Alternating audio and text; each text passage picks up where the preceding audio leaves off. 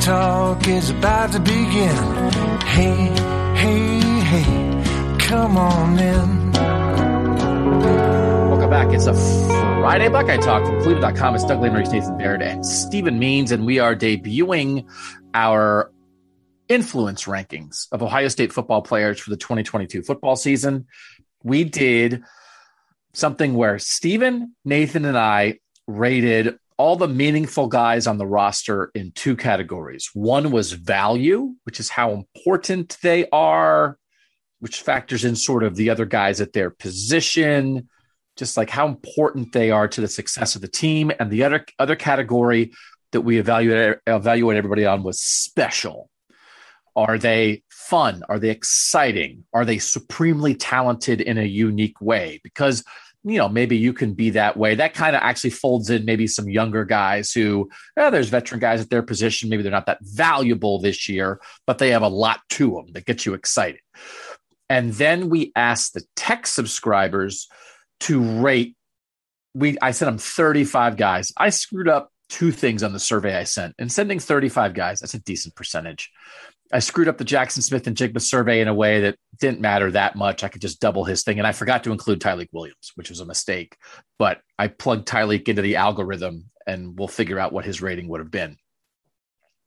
They rated everybody on a scale of 1 to 10, and I told them to think of it as their Q rating.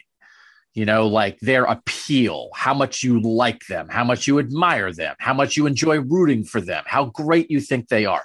So the main thing of this, Nathan, is this is not the 25 best players for Ohio State's 2022 football team. It is not the 25 most valuable players.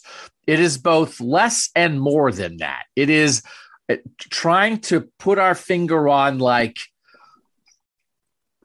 and I like the word influence, because influence to me is the players you talk about with your friends, the players that you're excited when they come on the field, the player that you maybe would think about buying a jersey from if he's available, right? That clearly production and skill and talent is part of that, Nathan. But that's not the only thing that goes into decisions like that.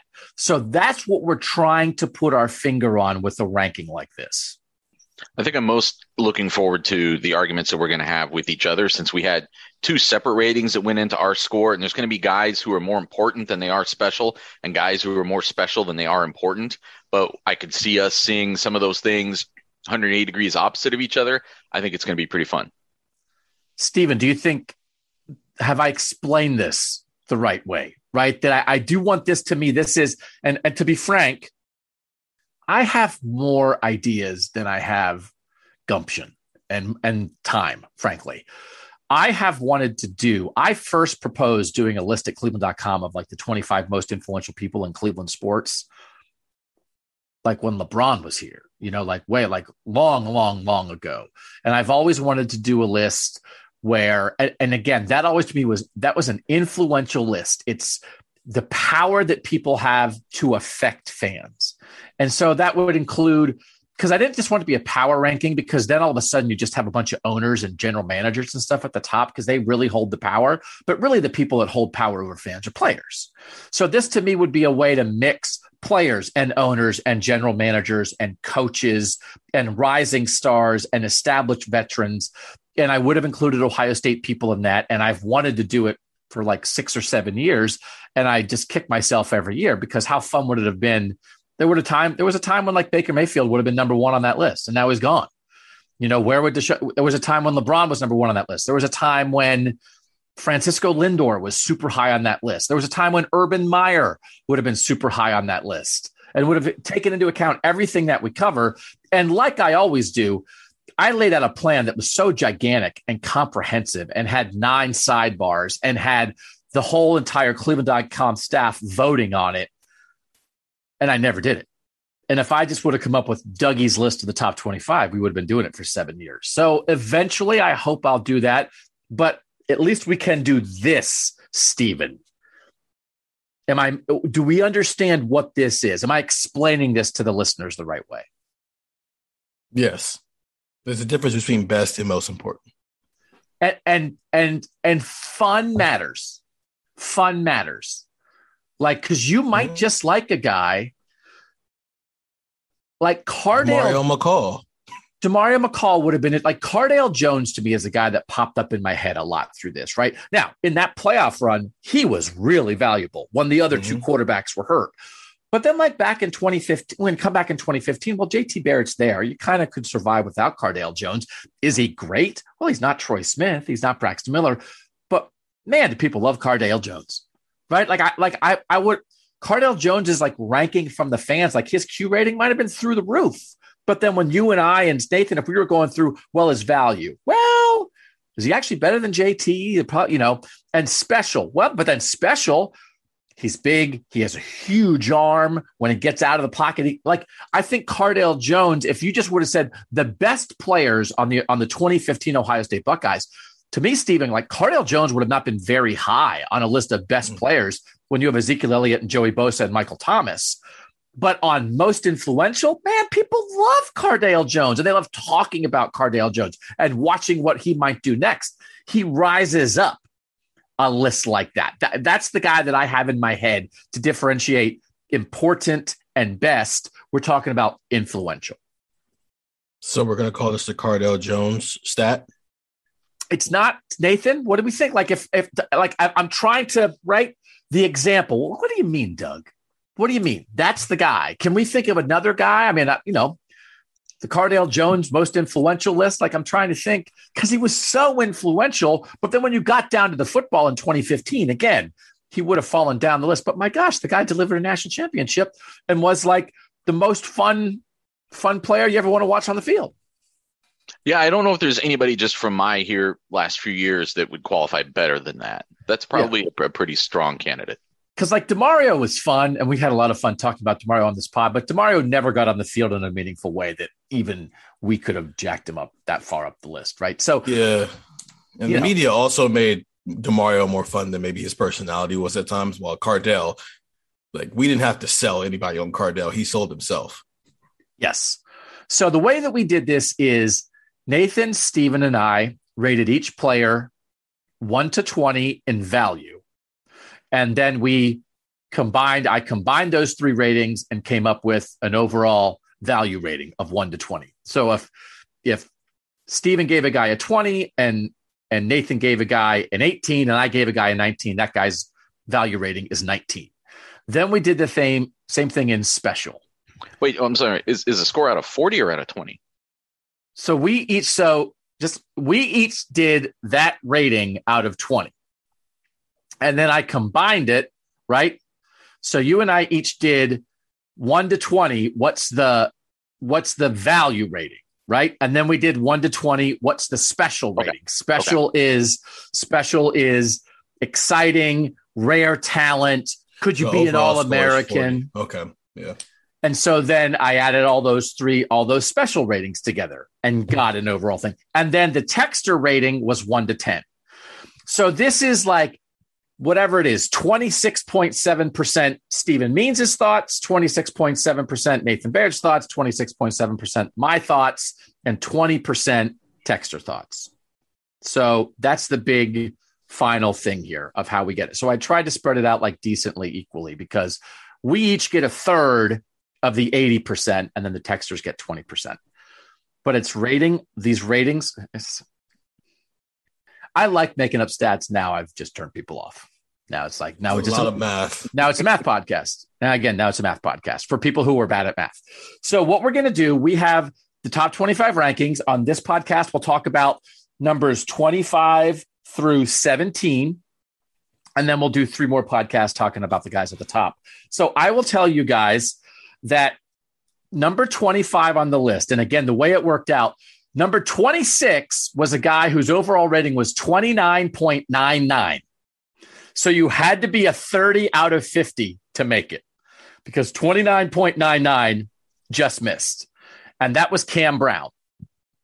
And I think that gives us some indication of what this is. Because if we're just doing the 11 starters on offense, the 11 starters on defense, and by the way, one special teams person made it, like you're getting close to your 25 that way. But this is a guy that we anticipate to be, Nathan, a starting cornerback. Cam Brown, veteran, been around forever, didn't make the top 25. kind of because we think maybe he's not special. It's kind of valuable. We had talked about like, hey, if he had decided he wasn't coming back and now they definitely have to start Jordan Hancock or Ja'Kalen Johnson, boy, you're playing some young guys. He has real value. Is he special the way you think of an Ohio State cornerback? Maybe not as much. And then does he get people excited? Does he have a great Q rating from the texters? Not really. So like Cam Brown barely missing again, to me, Nathan, is like a little bit indicative of what we're trying to do here. And I will tell you the texter rating of Cam Brown came in exactly at 25th. So does that help clarify too? Like Cam Brown just missed, but he's probably going to start. I think it should, because you have to remember that there's going to be, as you said it, there's some players here. It's not just who's the most important for this coming season. So you could have backup quarterbacks that are going to be higher on this list than starters at some positions, that sort of thing. I think that's an important thing for people to keep in mind. Also, the way you said it, as far as like the difference between value and special, Cam Brown, when I'm looking at my own ratings, had one of the biggest gaps between important / value and special. And there aren't that many guys on the roster that are so important without maybe having that like X factor specialness to them. So that's another thing to remember, that this is just sort of the makeup of an Ohio State roster. You go look at another program that might, the distinction maybe isn't as great, that there's going to be fewer guys who are both valuable and special. All right. So number 25 is the only linebacker that made the list, that made the top 25. Steven, who do you think it is? The only linebacker who made the top 25. Eichenberg, just because for me, he had the largest gap between important, value, and special. And I think that might be the same with some other people as well. Nathan, who do you think it is? I think it is probably Steele Chambers, because I think people probably give him a little bit more on the special side than they do Mr. Eichenberg. It is Steele Chambers. Steele Chambers comes in at 30.11. There was actually another linebacker who finished ahead of Tommy Eichenberg. Tommy Eichenberg was 28.5. There was somebody in between them. Guess who was the second highest linebacker, Nathan? CJ Hicks. Steven? Yeah, CJ. Yeah. So in our linebacker room, Steele Chambers, 30.11 is 25th, just missing. CJ Hicks, 29.67. Tommy Eichenberg, 28.5. Cody Simon, 27.43. For what we're trying to do here, Steven, does that feel right or wrong? I will say, like Tommy Eichenberg, the way the coaches have talked about him and the fact that he almost certainly is going to be the starting middle linebacker, feels a little strange to me to not be in the top 25. But also, if we have invoked the name of Tuf Borland sometimes and talking about him, I get it, because I think in the minds of a lot of the people listening, Tuf Borland does not imply special. I get that CJ Hicks is second. I think you could make a case for any of the other three guys who we know are going to play, Cody Simon, Steele Chambers, and Tommy Eichenberg, to be first, because their value might be higher, but I get why CJ Hicks is second. Can we use this a little bit? Maybe I'd like to see how we each ranked, because at some point I think we need to calibrate a little bit our scores just to give people an idea of how we were doing this. Yeah. I'm curious how you guys ranked Steele Chambers versus Tommy Eichenberg, and what that might tell us about how we rank the rest of this list. Because I can use myself, for example. I was just looking back again, because again, I filled this out in April and I'm just now revisiting it finally again the last couple of days. But I had sort of like tiers in importance and tiers of special. And I had importance value was like a 20 would be national championship chances decrease if that guy's out. A 15 would be just even winning a Big Ten championship decreases if that guy's out. A 10 would be their absence creates a big depth issue. And 5 would be like not even starting quality. And there's no guys really that we're going to be talking about that would be that low. And then on special, it would be like 20 is a Heisman contender, 15 is an All-American, 10 is a first team All Big Ten, and 5 would be like lesser All Big Ten. And it feels like the assumption that we would have for pretty much any starter at Ohio State, that you can probably make third team or honorable mention All Big Ten. So by that, by those categories, I had a 14 in importance on Steele Chambers versus a 12 for Tommy Eichenberg. So Steele Chambers being someone closer to where their Big Ten championship chances decrease if he is out. Whereas I had a 10 in special on Chambers, which would be like first team all Big Ten possibly, but only a 9 on Eichenberg. So still pretty close to that same level. But I saw that the gap of Steele Chambers not being on the roster being a bigger problem than Tommy Eichenberg. So I will say just real quickly, and again, this is I think we have to limit some of the numbers discussion because people are going to fall asleep. But for instance, me, for value, I had 14 for Eichenberg, 13 for Steele Chambers. So I thought Eichenberg was slightly more important. And Steven had the exact same thing, 14 for Eichenberg, 13 for Steele Chambers. For special, I had 13 for Steele Chambers, 12 for Tommy Eichenberg. And Steven had 7 for Steele Chambers, 6 for Tommy Eichenberg. So Steven and I were on the same wavelength of, we thought Eichenberg was slightly more valuable. We thought Steele Chambers was slightly more special. And so their ratings came in overall, like very similar. Steele Chambers was slightly ahead. And then the Q rating from the fans, Steele Chambers was a little bit ahead of Tommy Eichenberg as well. So it's kind of a slim margin, but both in general, the three of us and the texters lean Steele Chambers. And I just think when we saw Steele Chambers, he's a running back who just turned to play linebacker. He's darting into the backfield sometimes. He's making tackles behind the line of scrimmage. And Tommy Eichenberg is like making sure people are lined up the right way and tackling running backs when they come through the middle of the line. And again, this is guys who made a gazillion tackles in the Rose Bowl, but it's not as flashy. It's not as exciting. It's solid. And Nathan, I do think the idea of, even though Steven and I rated Tommy Eichenberg more important, if you believe Cody Simon's right there, at middle linebacker, that affects the evaluation a little bit. I think I still leaned on Eichenberg on value because like the way they talk about him, his leadership and in the weight room and how smart he is, like it feels like, man, I think maybe they would miss him if he was gone. And if Steele Chambers isn't there, maybe Chip Trainum, maybe CJ Hicks, maybe somebody else is out there, dragging down running backs. So, but it's pretty close, I think, between the two of them. The one thing that I haven't maybe quite been able to shake about Tommy Eichenberg was there was a lot of talk about him last year in preseason camp, which is why in retrospect, we shouldn't have been surprised that he, I think, started against Minnesota and was playing a lot in that season opener. Did not solve the linebacker problem last year, though. True. To that point a little bit, first of all, I'm not going to throw a bunch of numbers at people because that will get boring. All 4 linebackers that we're going to talk about here all had 20s for me, but the one thing I did notice is the more valuable they were right now, the less special they were, while the guys who were maybe less valuable right now were more special. Like CJ has the value for me was Eichenberg, Chambers, Cody Simon, CJ Hicks, while the special was CJ Hicks, Cody Simon, Steele Chambers, Tommy Eichenberg. I'm a little surprised that Hicks didn't make the top 25 because I thought the way that we have thought and talked about a 5-star linebacker who feels like has a chance to be a playmaker, I thought that might carry the day enough for us. And then for like texters being super excited about him, I thought it might carry the day for him to be the highest rated linebacker, even though maybe it feels like there's not really like a spot for him necessarily right now. Although we think maybe he might demand or squeeze into a spot by the end of the year. But and I will say CJ Hicks, and mostly this is us on value because CJ Hicks in sort of that Q rating from the texters was 16th overall. So the texters had him in their top 25, but they're only 20% of the vote. And that wasn't enough for him to sort of overcome, I think, what we see as not enough value to this team as a true freshman linebacker.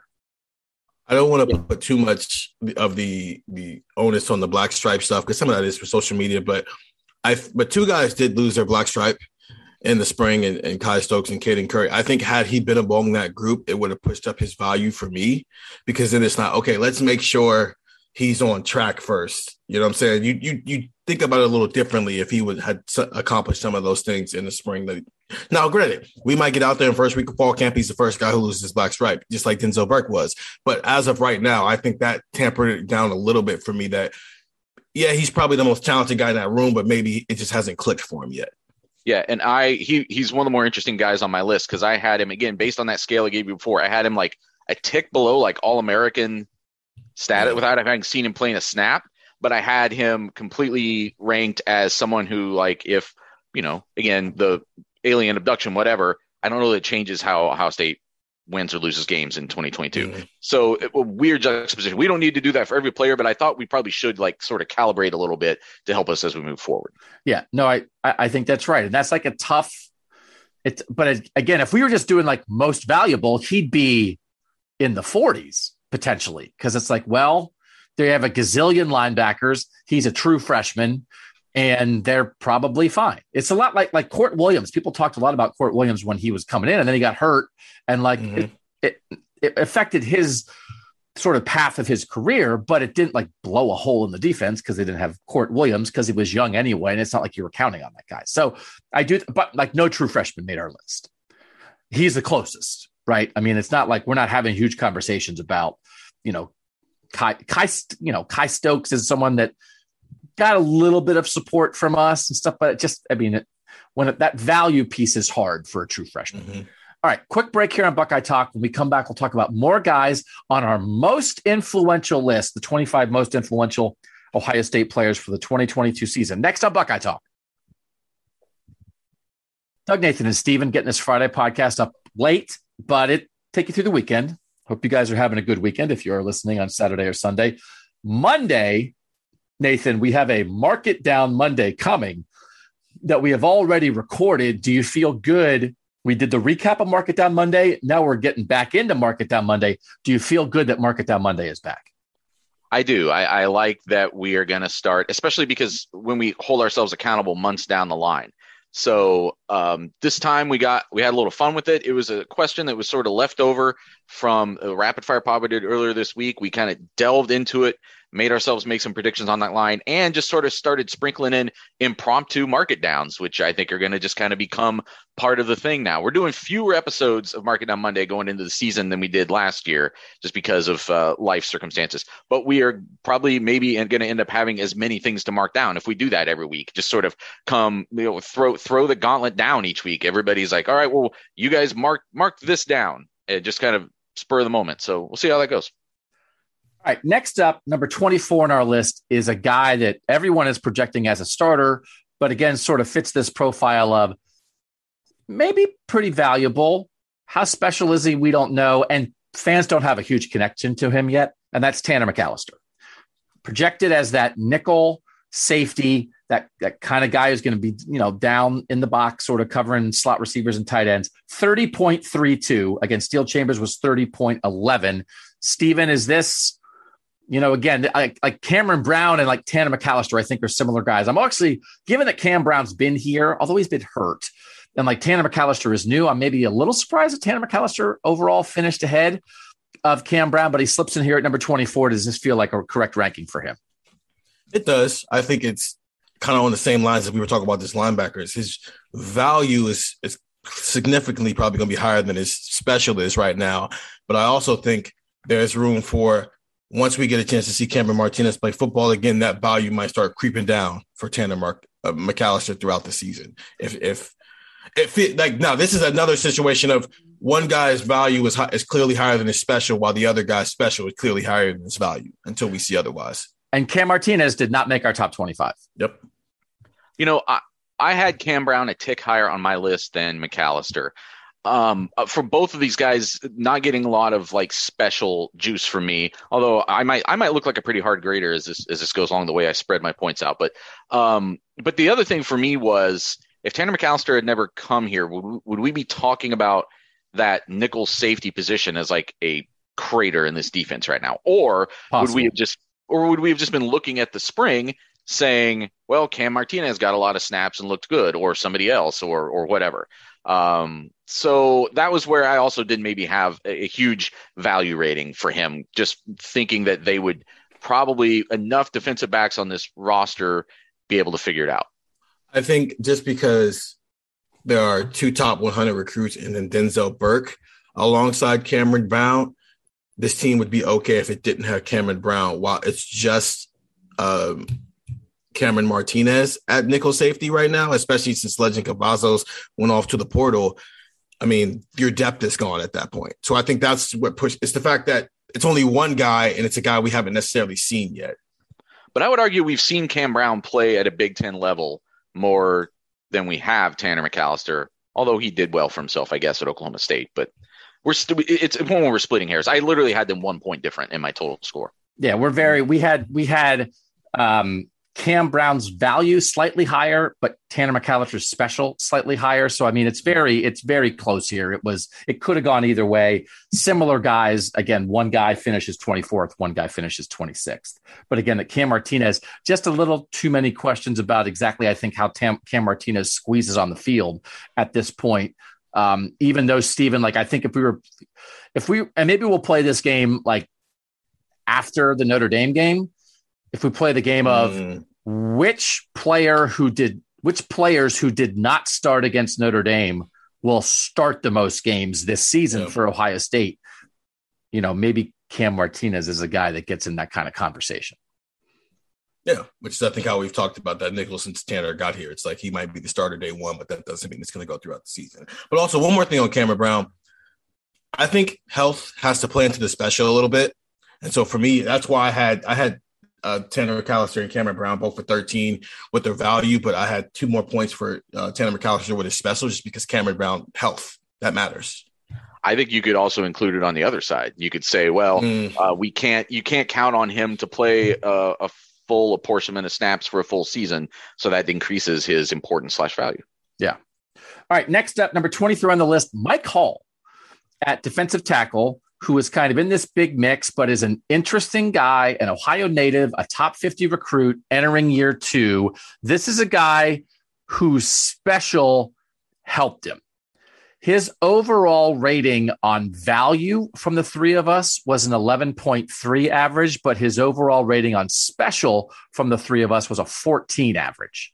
So, Steven, this is a lot of recruiting rating factored into this, a little bit of body type, right? A little bit of, this might be a little more athletic of a defensive tackle than some of the other guys who were in the mix. So I think this is an example of, again, is Mike Hall one of the 25 most important players to the team this season at a place where they might have 6 options at defensive tackle? Probably not, but people are interested in how good he might be. I'm going to be very interested to see where he is in your relation to Talik Williams, because I think they're both going to have very high special ratings with medium level value. And it's not because they're not good or we don't think they're going to be good football players, but it's like Barry Johnson's going to play 6 guys on the interior if he has 6 guys. And so it kind of decreases the value of one specific guy if a guy is not playing any more than 25 snaps. Are you surprised Mike Hall made this list, Nathan, or does this seem appropriate for what we're trying to do? I had him in my top 25. I had him a little bit lower on special and a tick higher on impact value, actually, than you guys did, partially because when you're talking specifically about nose and what this team needs from a nose, not just in the coming years, but as early as 2022, he seems pretty significant. He could maybe be a multi-year answer there in a special way. And I do think if you're kind of like a guy that there aren't exactly guys like you on the roster at your position, that makes you stand out a little bit, right? And I do think it knows, when you think about conversations like this, maybe that factors in for Mike Hall. But again, this list should make room for guys like Mike Hall, and he made it. And again, if CJ Hicks was a second-year guy instead of a first-year guy, he'd be on it, right? Mike Hall has not played, but he's a second-year guy, and we just have a belief that it's more likely that he'll have a real role because he's been here for a year and put in some time and it's been a practice. All right, number 22, Noah Ruggles. And I guess Noah Ruggles had to make this list. He's barely ahead of Mike Hall. Mike Hall was 30.93. Noah Ruggles is 30.97. Not here in the spring. They brought in this USC kicker also. Jake Seibert's still here. There are other kicking options, but Noah Ruggles is pretty reliable, Nathan. As you tried to assess him, both in value and specialness, was it difficult? And does he feel like a for sure top 25 guy? Well, again, based on the ranking that I put out there, I had to score him at a near All-American status because he was a first-team All-American last year. So you've got, again, as I'm balancing everybody off of each other, that had to be factored in as far as the special rating, and then the importance rating. Yes, they have other options on the roster, but one of those options in Seibert was the reason they went and got Ruggles in the first place. Like the stability that he gives them, the certainty that he gives them. If you take him off of this roster, if Noah Ruggles had actually left the team over the spring and just decided, you know what, Hawaii's fun, I'm staying out here, and just giving up football, we'd be talking a lot going into the season about, is kicking going to be an issue for Ohio State? He takes that off the board. I think that's right. I think that's a good way to look at it. Steven, I think you had him a little lower with some of your ratings. How did you try to figure out Noah Ruggles? Nathan's point is completely on point, except they also just went and added another scholarship kicker this year when they didn't have to, in Parker Lewis. So I think for me, if we were doing this a year ago, Noah Ruggles would have been higher for me. And I think I would have made a case that he should be top 15 because it's a brand new starting quarterback and a lot of new moving pieces offensively. So, there's probably going to be some games where they have some red zone troubles, and that's exactly what happened. And so he had to go win some games for him. This year, where you've got a returning starting quarterback, maybe the best receiver in football, maybe the best running back in football, and it just seems like CJ is a little bit more comfortable out there. I'm not as worried about Ohio State having red zone issues to where they're going to be settling for field goals as often. But actually, a year ago, we didn't know Noah Ruggles was any good, really. And I'm giving him some credit. It would have only missing one field goal all year. It would have. No, I'm saying it would have pushed up my value for him because his special. You're going to be that special of a kicker at Ohio State at this point in the offense most of the time, because this offense is one of the better offenses in the country under Ryan Day. But the value for me wouldn't have been 13; it probably would have been 18. So let me ask this. This is just like sort of a special teams college football discussion. It seems like Ryan Day doesn't want to kick field goals. There is a very small window where Ryan Day is going to kick field goals, because once they get down near the goal line, he really is going to try to go for it. And if it's more than about 45 yards and the fourth down is less than 5 yards, he's probably going to go for it, because it's like, well, I feel like our chances of making a 4th and 5 versus like a pretty long field goal are equal. So you wind up in this zone where it's like, well, he's probably only kicking like 35 to 45 yarders. And even on those, if it's 4th and 3 or less, they might go for it. Mm-hmm. And for 2 decades, I'm always like, well, what if it comes down to the end of the game and you need a guy to kick a field goal to win you a game in the last seconds?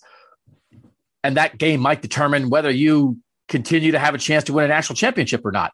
But like, that never happens. Like, I guess there was the kick. Well, what was it? I was at halftime at Northwestern. Like that's not where they are. Like, is it on some level, is it just like with an offense this good, and with how so many coaches are getting so much more comfortable with going for it on 4th down, is a kicker at 22 like crazy because he's a kicker? I still don't think it's crazy, because if, number one, look around college football, how many teams don't have confidence in the guy that they have to make field goals between 35 and 45 yards. And B, if you play a tough enough schedule, I don't think you can just assume that it won't be an issue. I think you need to have extreme confidence. I don't think you can go into the Notre Dame game thinking maybe we've got a guy who can make 2/3 of his field goals between 35 and 45 yards. I think you want more certainty than that. But I do think if you had a kicker like that, they just never kick field goals. It'd be like they'd be at the 26-yard line going for it on 4th and 9 because they wouldn't believe in their kicker. In fact, like 4th and 9 from the 26 with CJ Stroud, you have a shot of making it. I will say last year, the worst kicking situation in the country last year was at Cincinnati, and they made the playoff. It didn't matter. But so Alabama had play. But look at Cincinnati's schedule. I don't know if you need a kicker to get through that regular season schedule the way Ohio State will. Right. And Alabama's also had some years where their kickers have been god awful and they won a national championship anyway. So it's like. And you could argue that we know that because Ohio State had to kick the field goals at Nebraska, had to have some other, contributions from Noah Ruggles along the way. They also, the way kickoffs have evolved, there used to be a lot of value to can you kick it and pin somebody at the 2-yard line in the corner and force a return, and you can't force returns anymore because you can fair catch it and get it to 25 anywhere. So that level of importance has decreased. I don't know. I think it's possible that the general value of any kicker, especially for a team with a great offense, that if you have a bad kicker, it just encourages you to go for it more which actually might lead to you scoring more points on the season because you're getting even riskier. I think it's possible that we've reached a tipping point where no matter how good Noah Ruggles is, and I think he's pretty darn good, this might be too high. Is he the only specialist on this list? Yeah, Jesse Mirko did not make it. Okay. I would say that depending on what your starting quarterback is, the punter should probably be higher than the kicker. They don't punt either. They don't punt. I know, but when they do, it's especially since we don't know about this defense yet, it's nice to have a punt. I mean, we've seen that too. My first cheer on the beat, the Michigan State game, that helped out defense out a lot. The fact that they kept having to start within the 10-yard line. Yeah, well, that's true. I had a higher value ranking for Mirko than Ruggles, but Ruggles was higher on my list because there's evidence that he's not just another kicker, where Mirko might just be another punter. Yeah, a pretty good punter, but whatever. He's good. I will say I'm glad that the next guy is ahead of Noah Ruggles, and I think it's appropriate. And actually, I'm going to make a reference on the Monday pod that you'll hear about this guy. And then I was going through some stuff, and it turned out that there was a thing that I had miscounted. And so when I corrected it, he actually moved down the list a little bit. Kyle McCord is 21st. But I do think, Nathan, who's more important to Ohio State? Your kicker or your backup quarterback? I think it's indisputably your backup quarterback. I think it is too. And I actually had Kyle McCord much higher on that. I had him 12th overall on my list. And I even wrote a note to myself, I might be under projecting on special, that I was only giving him like a 14 on special. But I think you have to look into the future a little bit on this. Because we saw it last year. Ohio State had to win a game without C.J. Stroud, had to play a game without C.J. Stroud. I know it was only Akron, but it's still like they still had to send somebody. C.J. Stroud was not available in any way. So is the guy that you're putting out there a competent Big Ten quarterback? And if it happens in another game, he has to be even better than that. So I think that Kyle McCord is a little bit low to only be, what you said, 21st on this list. I think that's low. I had Kyle McCord's value at 3 and his special at 15, but it was a 3 where it's like CJ Stroud gets hurt, all of a sudden it goes to 20. And frankly, that's a little bit of why Kyle McCord is so low. But the whole point, I mean, I don't think you can have the value be a 3 and then say, well, if the starting quarterback gets hurt, then it's a 20, because that's the whole point. Because CJ, you're a turned ankle away from the 3 going to a 20. That's where your value is. Your value is that you're a turned ankle away from him running the offense. So like the thought process of like a 3 becomes a 20, it's like, well, then the 3 is probably higher than a 3 because 3 to 20 is a pretty big leap. Or he's just a backup quarterback and you don't need him until you need him, which is the whole point of a backup quarterback. Like I'm not gonna do the whole like it, especially with the backups. I'm not gonna do the whole like, what if the starter gets hurt? I'm not doing that. I'm just curious how many players on this roster you gave a higher score in value to than 3? Everybody who's actually starting for this team and is actually going to play meaningful snaps and is planned to play meaningful snaps. There is not a plan for Kyle McCord to play meaningful snaps. Does Tyler Friday and Javonte Jean-Baptiste, would they get a higher score than 3? As 2 guys who are planned to play meaningful snaps, yeah. Okay, it's just I think that's it's why we average them out of opinion in a way that you look at it. Like if you said right now, Steven, you have to pick somebody be abducted by aliens. Do you pick Javonte Jean-Baptiste or do you pick Kyle McCord? Who would you want to be abducted by aliens? I mean, it's not like Tyler Friday and Javonte Jean-Baptiste have significantly higher value points than Kyle McCord on my list. Okay. So, I think people, I mean, we're making the 2 cases here, but like that did help drive down a little bit Kyle McCord's overall rating. He's a 31.83. That is pretty significantly higher than Noah Ruggles, who's a 30.97. There's a pretty big jump there. I will tell you, the texters weren't really in on the Kyle McCord kind of Q rating thing. He was 29th for the texters in Q rating. So like they're looking at him. He's the backup quarterback. He might be good eventually, but as Steven is saying, there's not a plan for him to play. I'm not going to get a backup quarterback jersey, right? I'm not going to spend a ton of time sitting around with my friends talking about Kyle McCord because the plan is he's not going to play. but he may be the guy that you have to win a national championship with in 2023 too, right?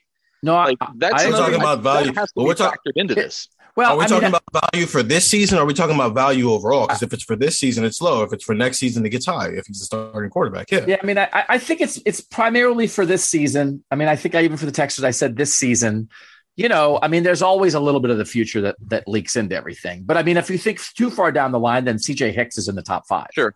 You know, so I mean, it really is about kind of now. Probably one. Yeah. So I mean, there's just a lot of stuff that, there's. It's really about this year. So okay, so I do think Kyle McCord absolutely needs to be in the top 25, and I think we probably all agree on that for sure. Number 20, and this is a pretty big jump. Kyle McCord's at 31.83. Now we're jumping up to 33s. 33.35 is Ja'Kalen Johnson, Stephen. The fourth corner, we think, if he and Jordan Hancock are tied for the third corner. I think there's just a lot of intrigue around these two young corners who haven't played, who were big-time recruits. There's been a lot of angst kind of around the cornerback position the last couple years. I will tell you that Jordan Hancock is yet to come. He's higher than Ja'Kalen Johnson, J.K. Johnson, but is it appropriate? Is this like a roughly appropriate spot for him, do you think? So far, I like the order in which these corners are showing up. Yes, because it's like he's more special than Cameron Brown as the top 100 recruit, but we just haven't seen enough. He was hurt all last year, and because of that, it's like we know for sure there's going to be 3 guys who play, and if they don't go to 4, he's the one that gets left out. Do you think that makes sense, Nathan, that Cam Brown, who we think is the other starter opposite Denzel Burke, did not make the top 25, but the guys that we think are the third and fourth corners right now, Jordan Hancock and Ja'Kalen Johnson, both did make this top 25? I had Brown higher on my list than Johnson. Again, I think simply because I expect him to play so much that if J.K. Johnson still ends up being the fourth guy and they really only rotate those top 3, his importance for this coming season certainly is decreased. And just, again, relatively balanced against everybody else on the roster, I didn't have a huge special rating on him. His was more just, average.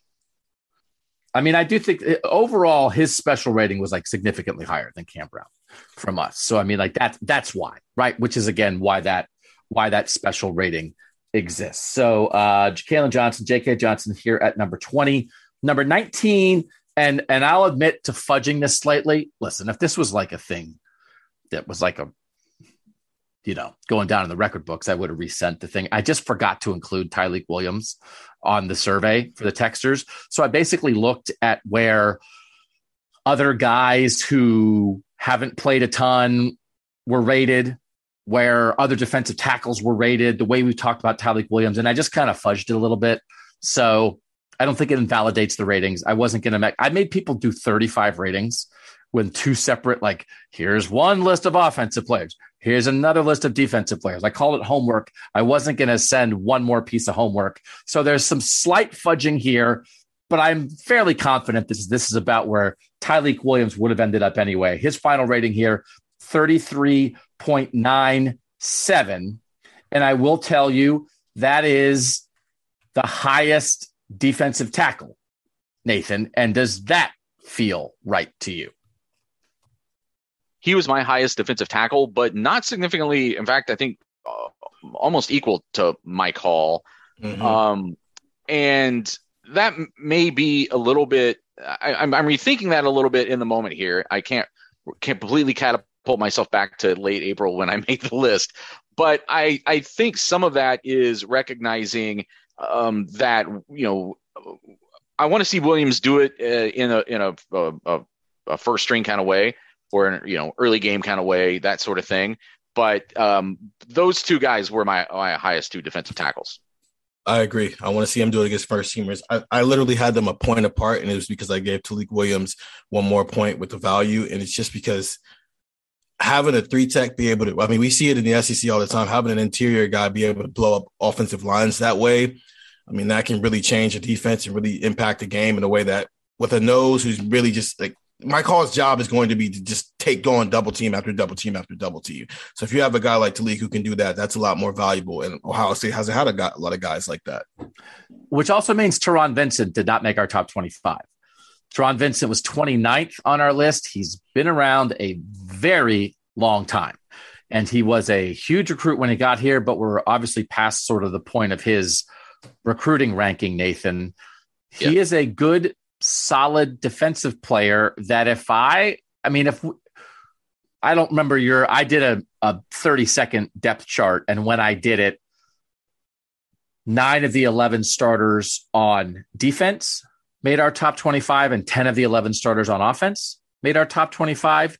But I had Teron Vincent as a starter. I didn't have Mike Hall as a starter.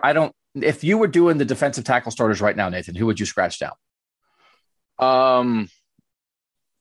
Would you do Teron Vincent and Tyleik Williams? That's what I just scratched down.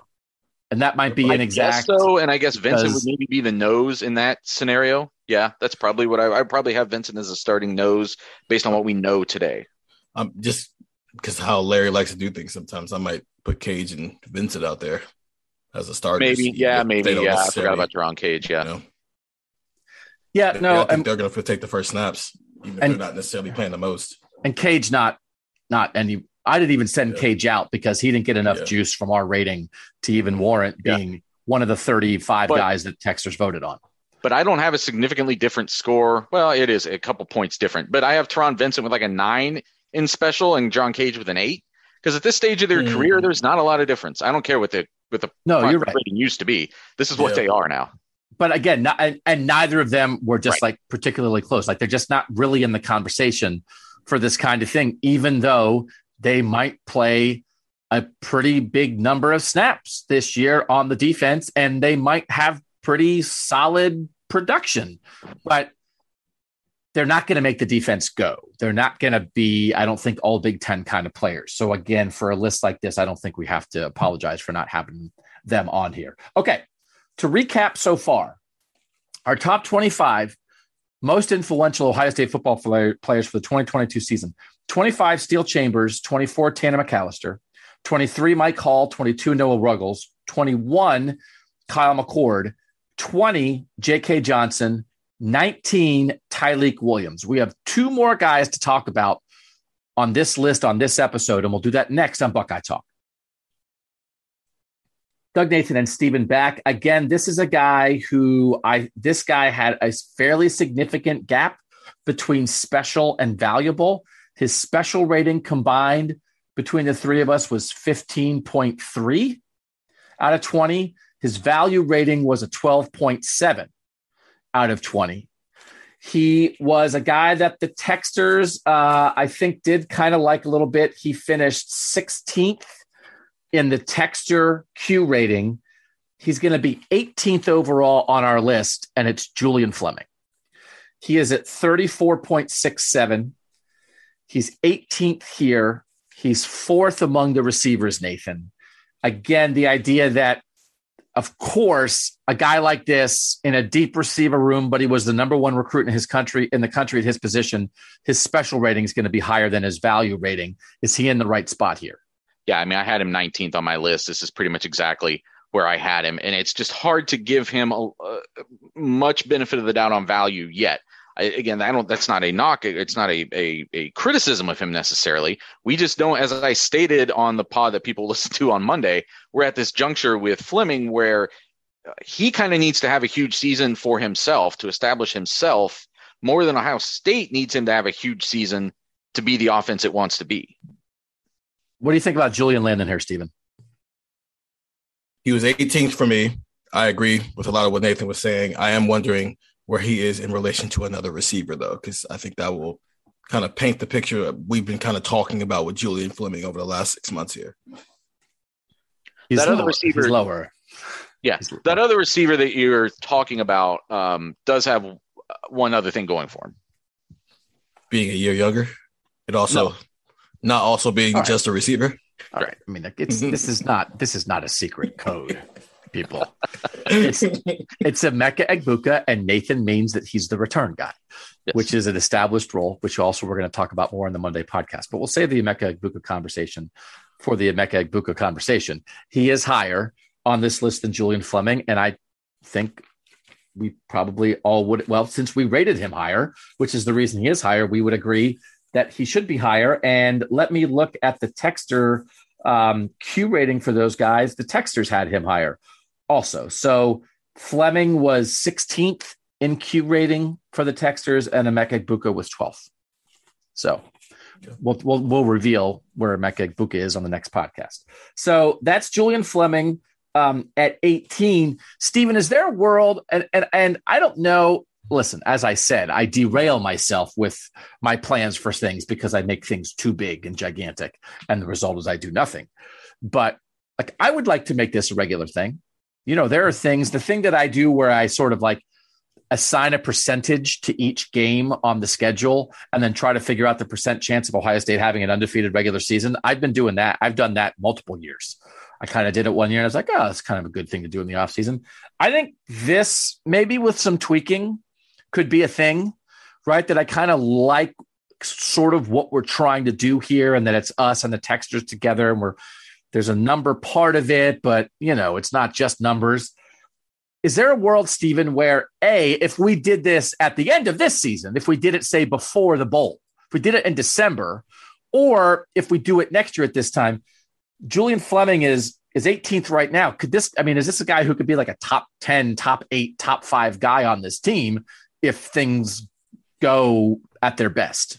I think it's very plausible that he is top 5 on this team. I think it's plausible that he doesn't make the list next. And I think it's plausible that he doesn't make the list. You know, one way he doesn't make the list is because he's not what we thought he was, and the other way he doesn't make the list is because he's not a college football player anymore. I think all of those things are on the table for him, which is why kind of mid-tier right here in the middle is a good spot for him, because we just don't know enough because of reasons that have been talked about time and time again. Nathan, this I think might be a better story on the site than a podcast discussion, because I think we talk about so much on this podcast that we've had versions of this conversation, but like a ranking of players going into the season who have the widest gap between their ceiling and their floor, I think could be interesting. And wouldn't Julian Fleming be high on that list, maybe number 1 on that list for this team? Oh, I think very much so. And I was looking again, that conversation we had before about Egbuka and Fleming. Like the difference for me was I have them the same special, but Egbuka is significantly higher on impact / value. And with Fleming, I think Steven's right that he could be. I think that's maybe the best way to say what is in his future. He could not be on this list next year for both reasons, like because he was just so good that he's gone to the NFL, or because it's firmly established that either he isn't as special as we thought we were, or the value, the chance for impact is never going to be there, and now he just falls farther down the list next year. All right, number 17 is, I think, an interesting guy, because I think potentially, and of course, I don't mean this like personally, I just mean the type of player he is, the position he plays, where he sort of fits into the hierarchy of the team. I think he's maybe the most boring, important player on this team. And he's next on the list. Does anybody want to guess who I'm talking about? Ronnie Hickman? No. Steven, you want to make a guess? Nathan, write this down for another idea. The most boring, important players on the roster for I'm just guessing the other players that are at this juncture on my own list. Whippler? Yeah, I was going to be my guess. Matthew Jones. So Matthew Jones. Lower than I thought he would be. Well, so here's the thing with Matthew Jones is like, he had a great PFF rating last year, but he was the 6th offensive lineman. At least Luke Whippler started last year. Yeah. Right? I mean, Luke Whippler started the whole year. This is a guy who has never been a full-time starter at Ohio State. He's going to be a starting guard. The other starting guard, who has not been a starter yet at Ohio State, is much higher on this list than Matthew Jones is. But I almost think Cam Brown's starting and didn't make the top 25. Tommy Eichenberg is starting and didn't make the top 25. Let's have a brief conversation about another guy. The only guy on the offense who's slated to start and did not make the top 25 and did not come close to making the top 25 is Cade Stover. Yeah. So I almost think that Matthew Jones, who is a solid veteran interior offensive lineman, that he's 17th on this list. I think actually kind of bodes is good for us, good for the texters. Nathan, we didn't forget about Matthew Jones. Well, you got to remember all those things we talked about last year about how that might be the deepest offensive line in the country. That ain't the deal anymore. They don't. Yeah. So his importance has to be relatively high. I gave him corresponding to my little chart there that he was just about at the level where Ohio State's chances of winning the Big Ten might be compromised if Matt Jones can't play. Because we don't know for sure that who they replace him with is a Big Ten starting caliber left guard. And as it relates to I'm sorry, the other point you were making. Oh, well, the thing about with why Tommy Eichenberg, why Cam Brown, why they maybe aren't there, it's because you can name, if there's a 3-man starting rotation at corner, but then Cam Brown can't play, you still got your other 2 starters. If Tommy Eichenberg can't play, we respect what we've seen from some of the other guys that they could play. Simon and right. Mm-hmm. But we don't have that answer for behind Matt Jones if he can't play. Yeah, that's why I said I was a little shocked. All the starting offensive linemen are in the top 10, just because, to Nathan's point, with the other guys that were expected to be starters that were low, that's because the guys who are behind them are higher on this list than they are. Yeah. There's nobody higher on this list than the guy who was supposed to be the starting offensive lineman at all 5 spots. And I think you could also argue that Matt Jones at this point deserves enough, a little extra on the special side, as opposed to Tanner McAllister, or even Teron Vincent. What you've actually seen them do when they get on the field, Jones separates himself a little bit. I mean, he's also the backup center. So if we're his PFF grade is $1 million. Yeah. I mean, it was PFF is oh, by the way, the best offensive lineman in the country is Matthew Jones. It was oh, okay. Well, I mean, he played 200 snaps, but yeah. I think that's something he'll have to live up to a little bit this year, because last year, you're right. You're coming in, this guy came in fresh off the bench in the third quarter and played a series against a guy who'd been out there the whole game and graded out well. Okay, I'll give him some credit, but let's do it when you have to play the whole game. I feel like because some other 5-star offensive linemen have come in here and by year 2 they're ready to play, we have kind of forgotten that Matthew Jones was a top 100 recruit in the top centers recruiting class, just because, Harry Miller and Paris Johnson in year 2 as the top guy at their position, their recruiting class were starters. And so, yeah, he's going to have to live up to that crazy PFF rating, but also it's not that shocking that the top 100 recruit played well at this point in his career. There are 2 guys this season in Tyleik Williams and Matthew Jones who, in small sample sizes, had great PFF grades last year, were really productive in what they did, and their sample size is going to go up significantly.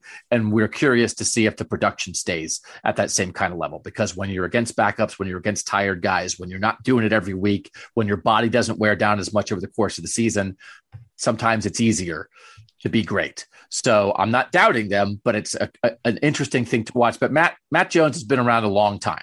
But again, the interesting thing about this is, a year ago at this time, we thought Matthew Jones was going to be a starter.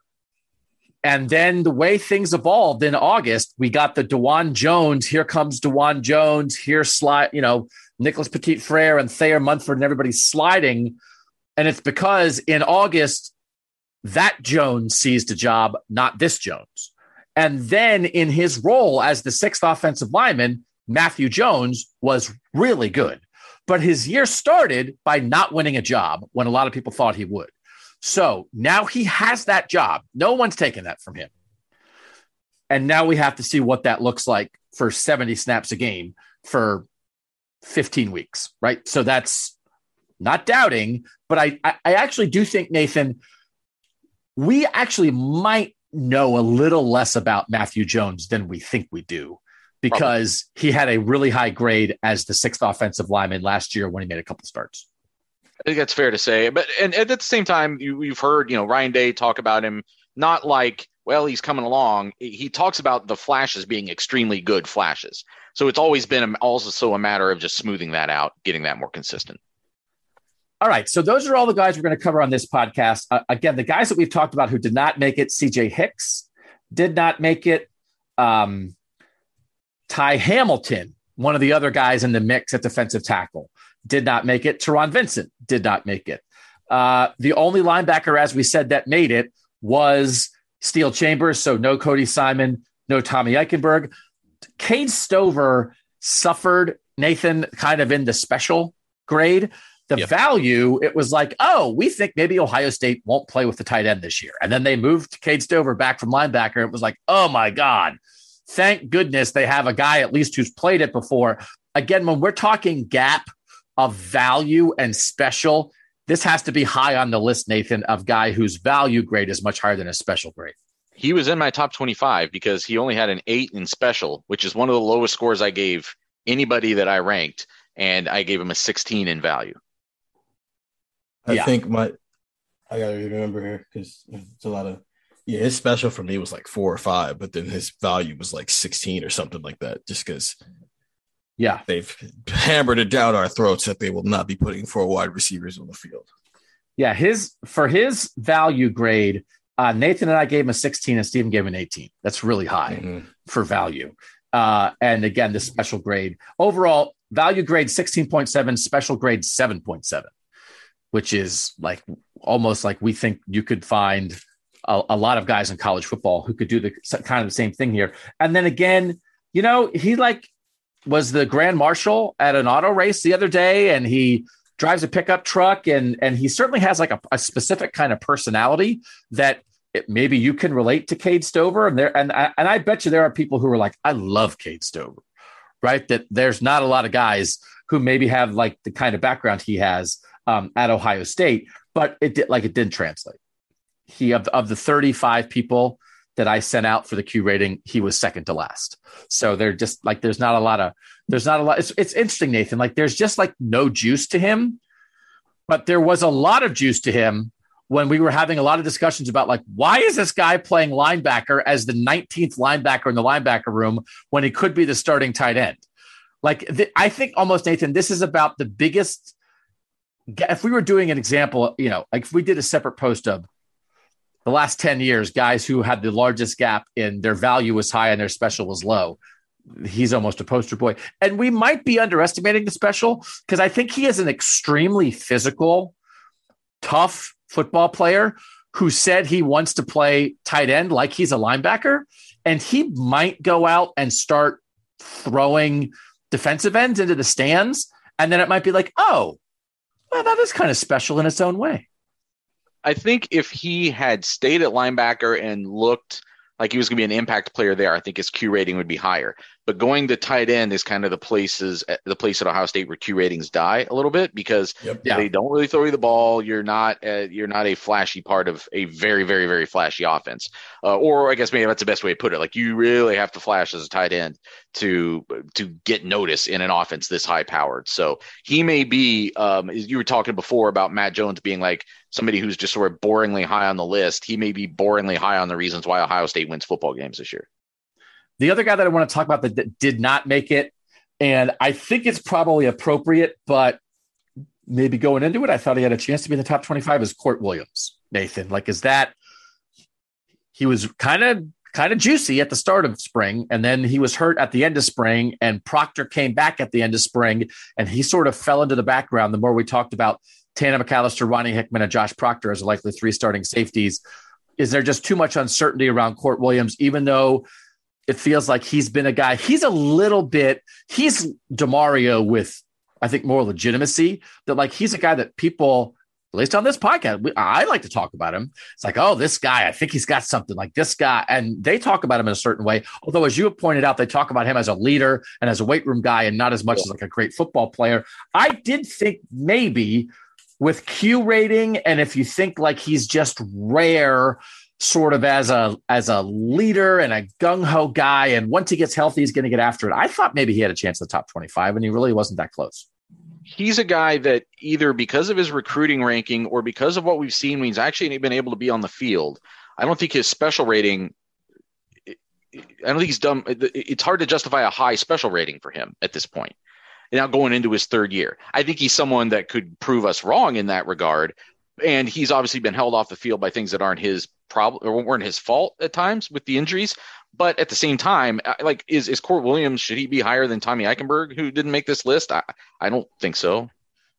The problem with Court Williams is so much of the idea of him is linked to a position that does not exist anymore. It really never existed. It was just a thought in the spring of 2019.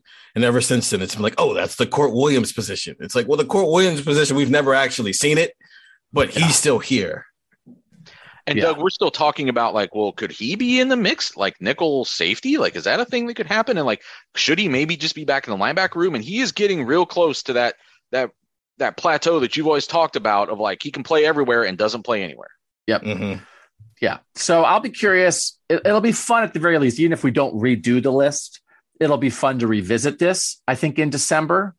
Oh, I think we could do it in the bye week. I would be interested, what changes just over the first 6 games of a year.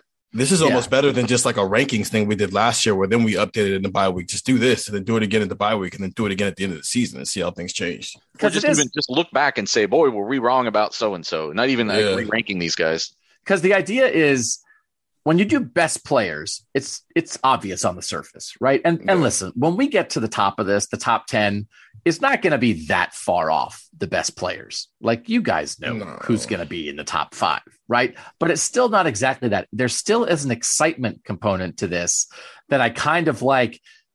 And if we get to the bye week and we're saying, remember when everybody was excited about that guy and he just has no role? And remember when people completely ignored that guy and he's made some, like, spectacular flashy plays that gets people excited?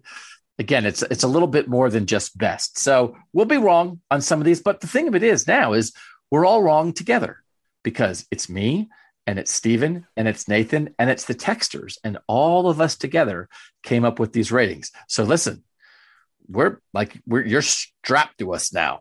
If we're going down, we're all going down. So Buckeye talk. Yeah, that's the most Buckeye talk thing we've had all pod. I said something today. I did a Buckeye talk sitting on the couch today because I was watching a tennis match and I said something, and then like an hour later, the announcers said the thing that I said, and my wife said, like, "Oh, you said that an hour ago." And I said, like, "Well, if you say enough things, eventually you'll get something right." Buckeye talk, sitting on the couch. So, by the way, I was sitting on the couch watching a tennis match. Buckeye talk. No, that's not Buckeye talk. God, I love watching, like, from the quarterfinals on in a Grand Slam tennis. Sign me up, brother. Okay. I hate Djokovic, though. Oh my God, I hate him. He's like no one wants to hear that. Anyway, Nathan and Steve are going to leave. I'm just going to do like 9 minutes on tennis. Here at the end. Fourth segment, emergency fourth segment, breaking down Wimbledon quarters. All right, so that's the beginning of our influential list. Next time, we'll do another pod next week on this, and we will cover the 6 guys between 16 and 11. And then we're starting to get into some guys with some more juice. And then it's fun to see, like, well, why is this guy ahead of this guy? And why is this guy ahead of this guy? So I hope you guys enjoyed this. I hope the texters who took part in it, enjoyed voting on it. I'm sorry I screwed up, 5 to 7% of the survey, but for me, that's a pretty good ratio. It's still like a low A. Monday, Mark It Down Monday is coming. We have more preview stuff ahead as we continue to work through the last part of this Ohio State football schedule. We'll have another one of those next week. Couple of things lined up. We might even squeeze in like another rewatchables or something before we get to Big Ten Media Days, because again, that stuff is like right around the corner. We're like 2.5 weeks out from that kind of stuff. So for now, this is your Friday pod. For Steven Means and for Nathan Baird, I'm Doug Lesmerises, and that was Buckeye Talk.